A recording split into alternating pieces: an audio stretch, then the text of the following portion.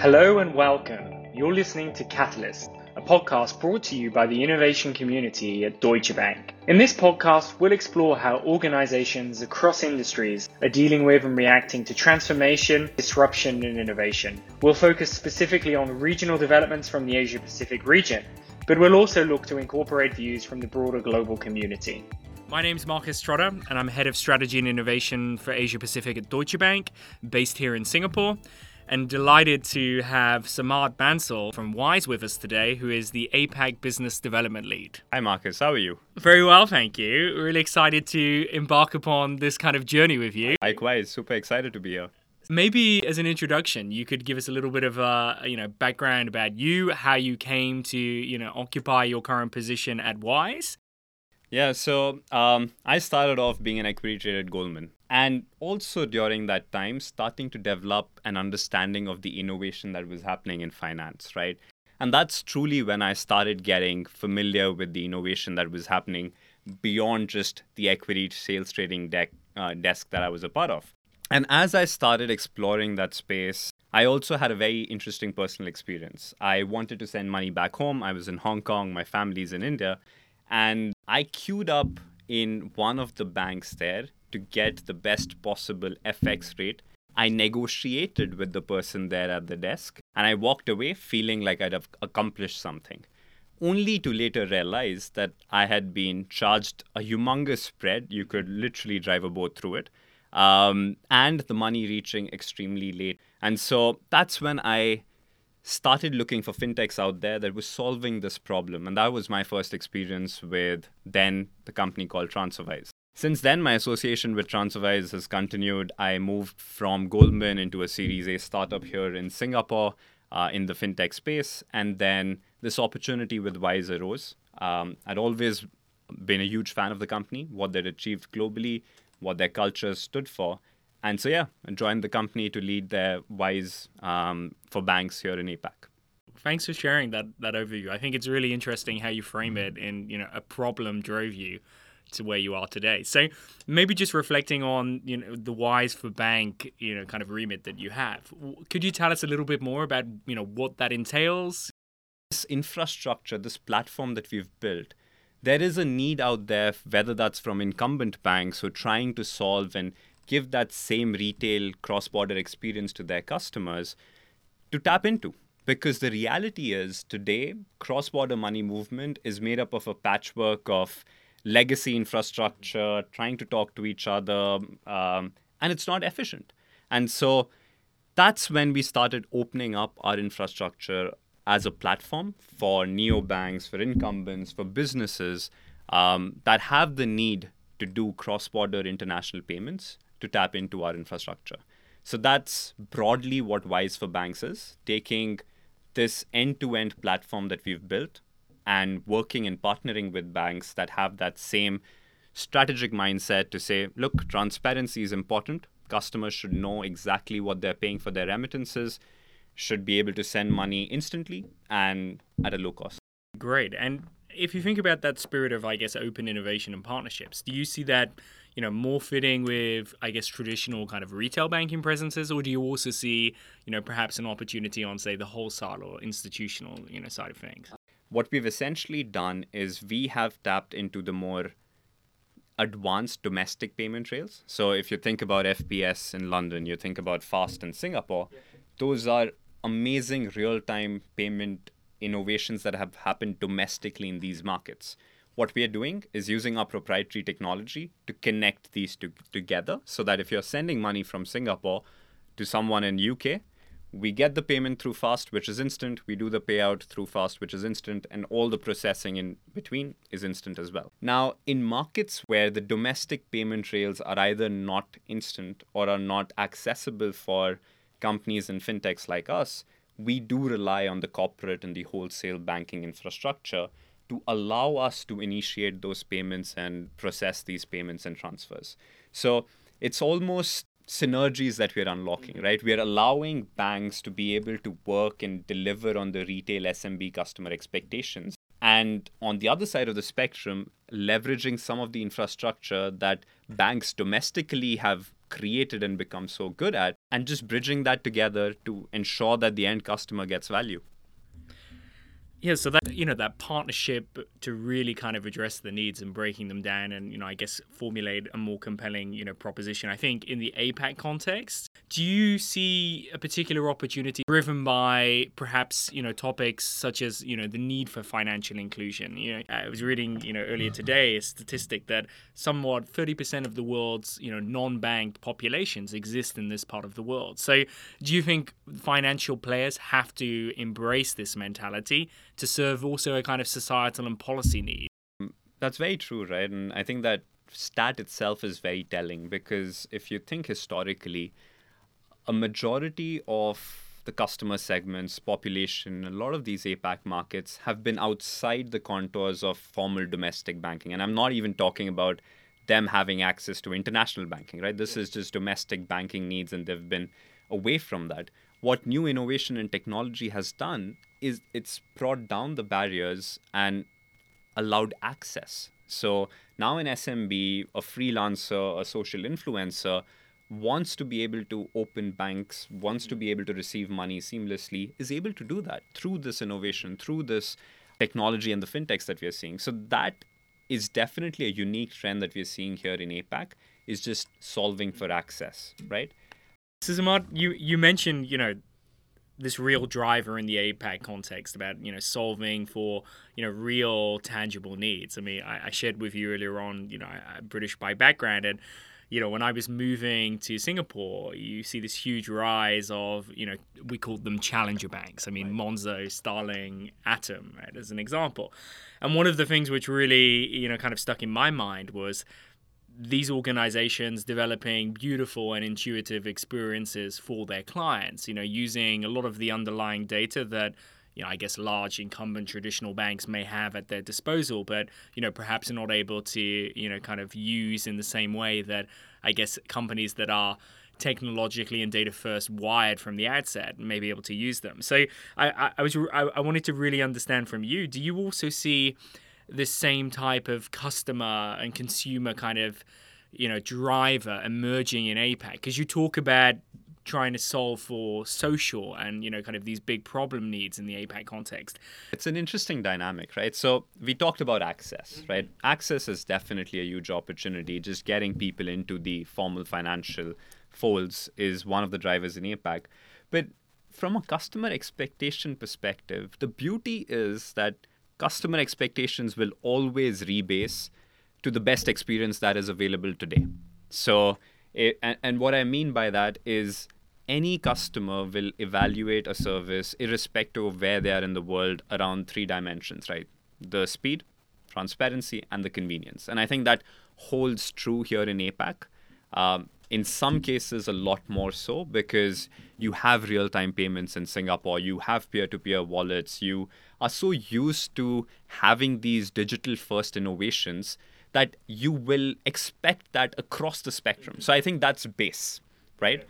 And on top of that, you then have this really interesting dynamic of access, but you also have a fairly macro picture, which is US or Europe are broadly one unified region or regulatory framework. Whereas in APAC, you have these extremely fragmented, almost micro economies that are intertwined and interlinked with each other. And so there is immense value in being able to stitch all of these together in a seamless manner. And so if we think about, the fragmentation, a lot of the regulators across the region have launched, digital banking licenses. I mean, this is a, if I could call it like a phenomena, right? Which is, kind of interesting. And I think what's, kind of different compared to, say, the European or indeed, the American kind of example is these digital players, these digital banks, they're seemingly more created as a result of these partnerships, these joint venture initiatives or consortia, rather than going along the kind of startup kind of provenance of this. So I'd love to get a sense from you, what's your take on these digital bank initiatives, and how do you see those organizations as they're kind of being formed relating and responding to those 3 buckets? Yeah, and I think I was in Hong Kong before the virtual banks were launched and live. And I remember my experience banking with one of the largest banks there was beyond abysmal. And I'll cl- clarify what I mean by that, right? There was a minimum balance, whatever fee that they would charge if you dipped below a certain balance. Domestic transfers were costly, they were not zero. Um, and all it took was for the XKMA to come and say, hey, you're going to have competition. You're going to have virtual digital first banks that are going to come and maybe take away your customers. And so when these virtual banks like ZA, Mox, etc. launched, you saw the incumbents really take that moment to say, does it even make sense for me to have this fee? Does it make sense for me to be charging customers for domestic payments? And roll those back. So what these digital banking initiatives are doing is almost shift F5 for the banking industry, right? It's not resetting it, but it's definitely pausing the incumbents, giving them the opportunity to refresh what the customer expectations are, and creating that competitive threat to say, you move, you innovate, or else you have these digital banks that if they figure out, which is also a big if, right? But if they do figure it out, will take the customer away from you. So I think that's definitely something that holds true across. You see what Kakao Bank in Korea is doing. You see what some of these virtual banks in Hong Kong is doing. And hopefully that's what you'll see here in Singapore as well. Now, in Singapore specifically, if you look at the people who applied for these licenses, you had Razer and C, who are e-commerce and gaming companies. You had Grab, that is known for its micro gig economy workers and marketplaces, right? They are catering to a customer segment that is so different from what a typical domestic bank would cater to. Like a typical domestic bank is not even thinking of it from the lens of, hey, what are the needs that an e-commerce SMB platform would have? What are the needs that a driver in one of these gig economy platforms would have, right? They're not putting that lens on. And so I think what these consumer platforms are realizing that the use cases that they've seen customers adopt them for are use cases that they can fulfill by getting into the financial fold. In my opinion, very exciting to see how some of these consumer platforms embrace digital banking with all the complexities that come with it, but truly deliver to those customers' expectations and needs. It's interesting that you seize upon the kind of persona creation and how the kind of these I guess partnerships, joint ventures. I wrote down they're reimagining the kind of banking through these new constructs in terms of personas. So from an incumbent point of view, we look at some of our kind of banking clients, particularly in the markets in which we have a retail presence, through the personas that we have assessed customers over the last, I guess 20 to 30 years. But, what does the society of tomorrow kind of look like, and how do we as an organization, prepare for that change? The other point which I think was really interesting is you talk about, regulation really being actually kind of like a driver along with consumer need, consumer kind of centricity. So it'd be really interesting to get a sense from you, what promise do you think certain technologies have for the sector and the industry at large over the coming years? And thinking again through the prism of whys, what opportunities do you also see your organization being able to take advantage of? That's an interesting point, and it just touching upon a little bit and spending some time around the regulatory bit that you mentioned, right? When we started off in Singapore, the regulator required for us to do face-to-face verification. And that wasn't solving for the customer needs. That was not a convenient experience that the customer had. And so it took a fair bit of collaboration, working with the regulator, creating that shared context, empathizing with them what these risks were, educating them from the best practices that we had in other markets, as well as how technology helps mitigate those risks to be able to get to a place where today you can use MyInfo, get verified, and use our services. And that openness for conversations with regulators has only grown across not just Singapore, but other markets, whether you take very recently, in fact, RBI announced that non-banks can now start using NEFT and RTGS for payments, right? So you're seeing a lot of these initiatives and openness towards fintech starting to grow in APAC.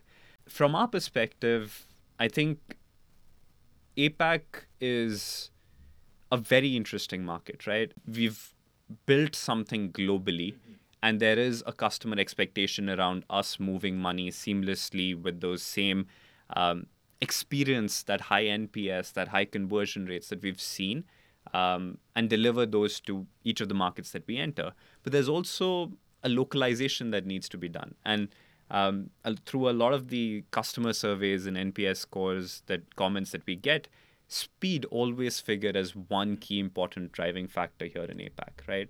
And so we worked with the regulator again to get access to faster payment rails here in Singapore. So we are a member of FAST now. We are connected into Do It Now in Malaysia, which is the equivalent of FAST in Malaysia, right? So that's how we've localized or almost taken what the customers in each of these markets truly value and built that into our product. Another example is wallets, right? In some of the Southeast Asian markets, physical proximity to banks is just very difficult, right? And wallets are starting to emerge as this new way of day-to-day transactions. So we've integrated into wallets so that you can send money directly to the recipient's wallet and they can go about using that QR code scannings, etc., right? Back to that platform ecosystem that we are seeing, right? You have these consumer platforms that started off as a chat, got millions of customers, and now have become banks, right? And that's replicated, surprisingly, like we should start a chat company, but that's been replicated across multiple markets. Why that's possible in APAC is because of the scale that each of these markets allows you to do, right? Like you solve one customer needs, you get a lot of customers on there, and then you start adding value-added services on top of that. The reality is you don't want to reinvent the wheel. You don't want to set up your own global infrastructure for banking or a credit scoring system. You want to use the best-in-class providers out there and consume and use their products and offer that to your customers through your platforms. You paint a really kind of rosy picture of innovation, disruption and transformation more broadly, right, in our region, and I think more broadly for, the global financial industry. What do you see as the biggest, kind of challenges and the biggest threats, right? What could pop this bubble? How is Wise, right, solidifying, I guess, its market position, its, kind of incumbency, if I could use that word? Challenges, from our perspective, I think there is, in APAC specifically, right, there is still a fair bit of legacy mindset. And what I mean by that is you think about some of the regulators and some of the markets still saying, look, domestic payments or access to payment rails should be a domain of the banks, right? Innovative companies or fintechs shouldn't get access to it, right?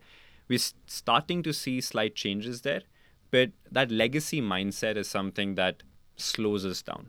So they're coming from the right lens, right? Their mandate is to protect customers. They need to understand these risks. But I think what they don't necessarily appreciate is how the new technologies help mitigate those risks, how some of these controls are being used to address some of the concerns that they have. So that open dialogue, that shared context is really important for us and the regulators to sit down and understand what exactly are we trying to solve here and what exactly are the risks and how do we mitigate them, right? Other one is around just the technology, right? Like in a few markets where we don't have access to the direct payment rails, we work with some of the banks and they don't have API first, right? They still have batch processing. They still have a lot of these legacy processes in place, which slows us down.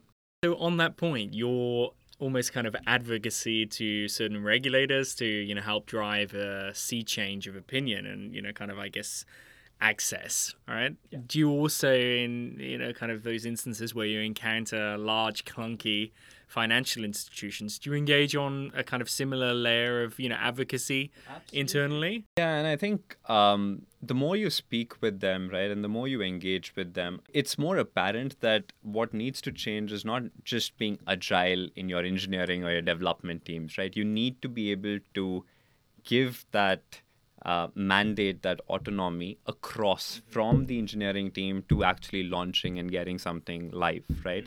So it's not just the engineering team, it's the compliance teams that need to get on board, it's the product teams that need to get on board, it's the marketing, PR teams that need to get on board. So I think there is definitely a strong cultural element there, because a lot of banks will typically optimize for minimizing failures as opposed to minimizing the cost of failures, right? And I think that's something that shines through. The more conversations that we have, the more we impress upon how customer expectations are changing, what value we can add to them as a customer of theirs. There we are able to move some of these conversations. We've worked with banks we've been the first users of the APIs that they've built for transaction processing, for KYC checks, etc. Right? So definitely been able to influence some of these roadmaps with the bigger banks as well. Lots of learnings I think we can also, take back within the DB context. Well, two final questions. So you talk a lot about startups versus, or scale-ups versus, incumbent organizations. There's this acceptance of failure, right? And that actually you learn from those failures, and that makes probably what you then go on to do more robust. So what's been the biggest failure, right, in that experience? And what have you learned from that? What has it contributed towards, right, the approach which you're now kind of pursuing, be that a professional, example or indeed a personal example? Very interesting, right? So I think I won't term it as a failure, but definitely a challenge, right? So in Wise for Banks, as you can imagine, we have a lot of conversations with some of the biggest incumbents, impressing upon them the need for them to deliver on the customers' cross-border remittance needs, right? And we are built on transparency, and we truly believe that the customer should always see the live mid-market exchange rate and the fee for that service separately, right? Because that's fair. And in a lot of our partnerships, when we're speaking with banks, they don't buy into it, right? For the longest of times, they've always put in a spread in the FX and they've marketed it as being zero cost to the customer, right? And that's what they've been aware of. It's the legacy business model. And so our approach to transparency with banks has been to talk about how it enables this as a competitive moat, right? Because the reality is that customers are asking for it. It's not a technical innovation. It's just a business decision. It's a business innovation. But if you think about it, it also drives a very strong strategic advantage for them. If you move to transparency, very few banks are going to say, yes, we will be transparent as well. Almost framing something that we've seen customers understand and take it to the context of saying, what does this mean for the bank, has been a learning. That's something that we as an organization are also learning here in APAC. I guess my final question is, coming back to your organization, Wise for Banks, what should we be looking out for? What can we expect from you guys over the next 6 to 12 months in both the APAC and global context? Yeah, I think we continue to open more of our products or services up as a platform, right? So if you're truly focusing on solving and building for the international customer, we essentially have that built over the last 10 years. And so we'd be launching, working and partnering with quite a few players globally and in the region. So that wraps up our inaugural episode of the podcast. Big thank you to Samarth for joining us and sharing some insights from his perspective about the innovation ecosystem in Asia Pacific, and really looking forward to watching from a distance to see how his new endeavors at Wise pan out over the coming months.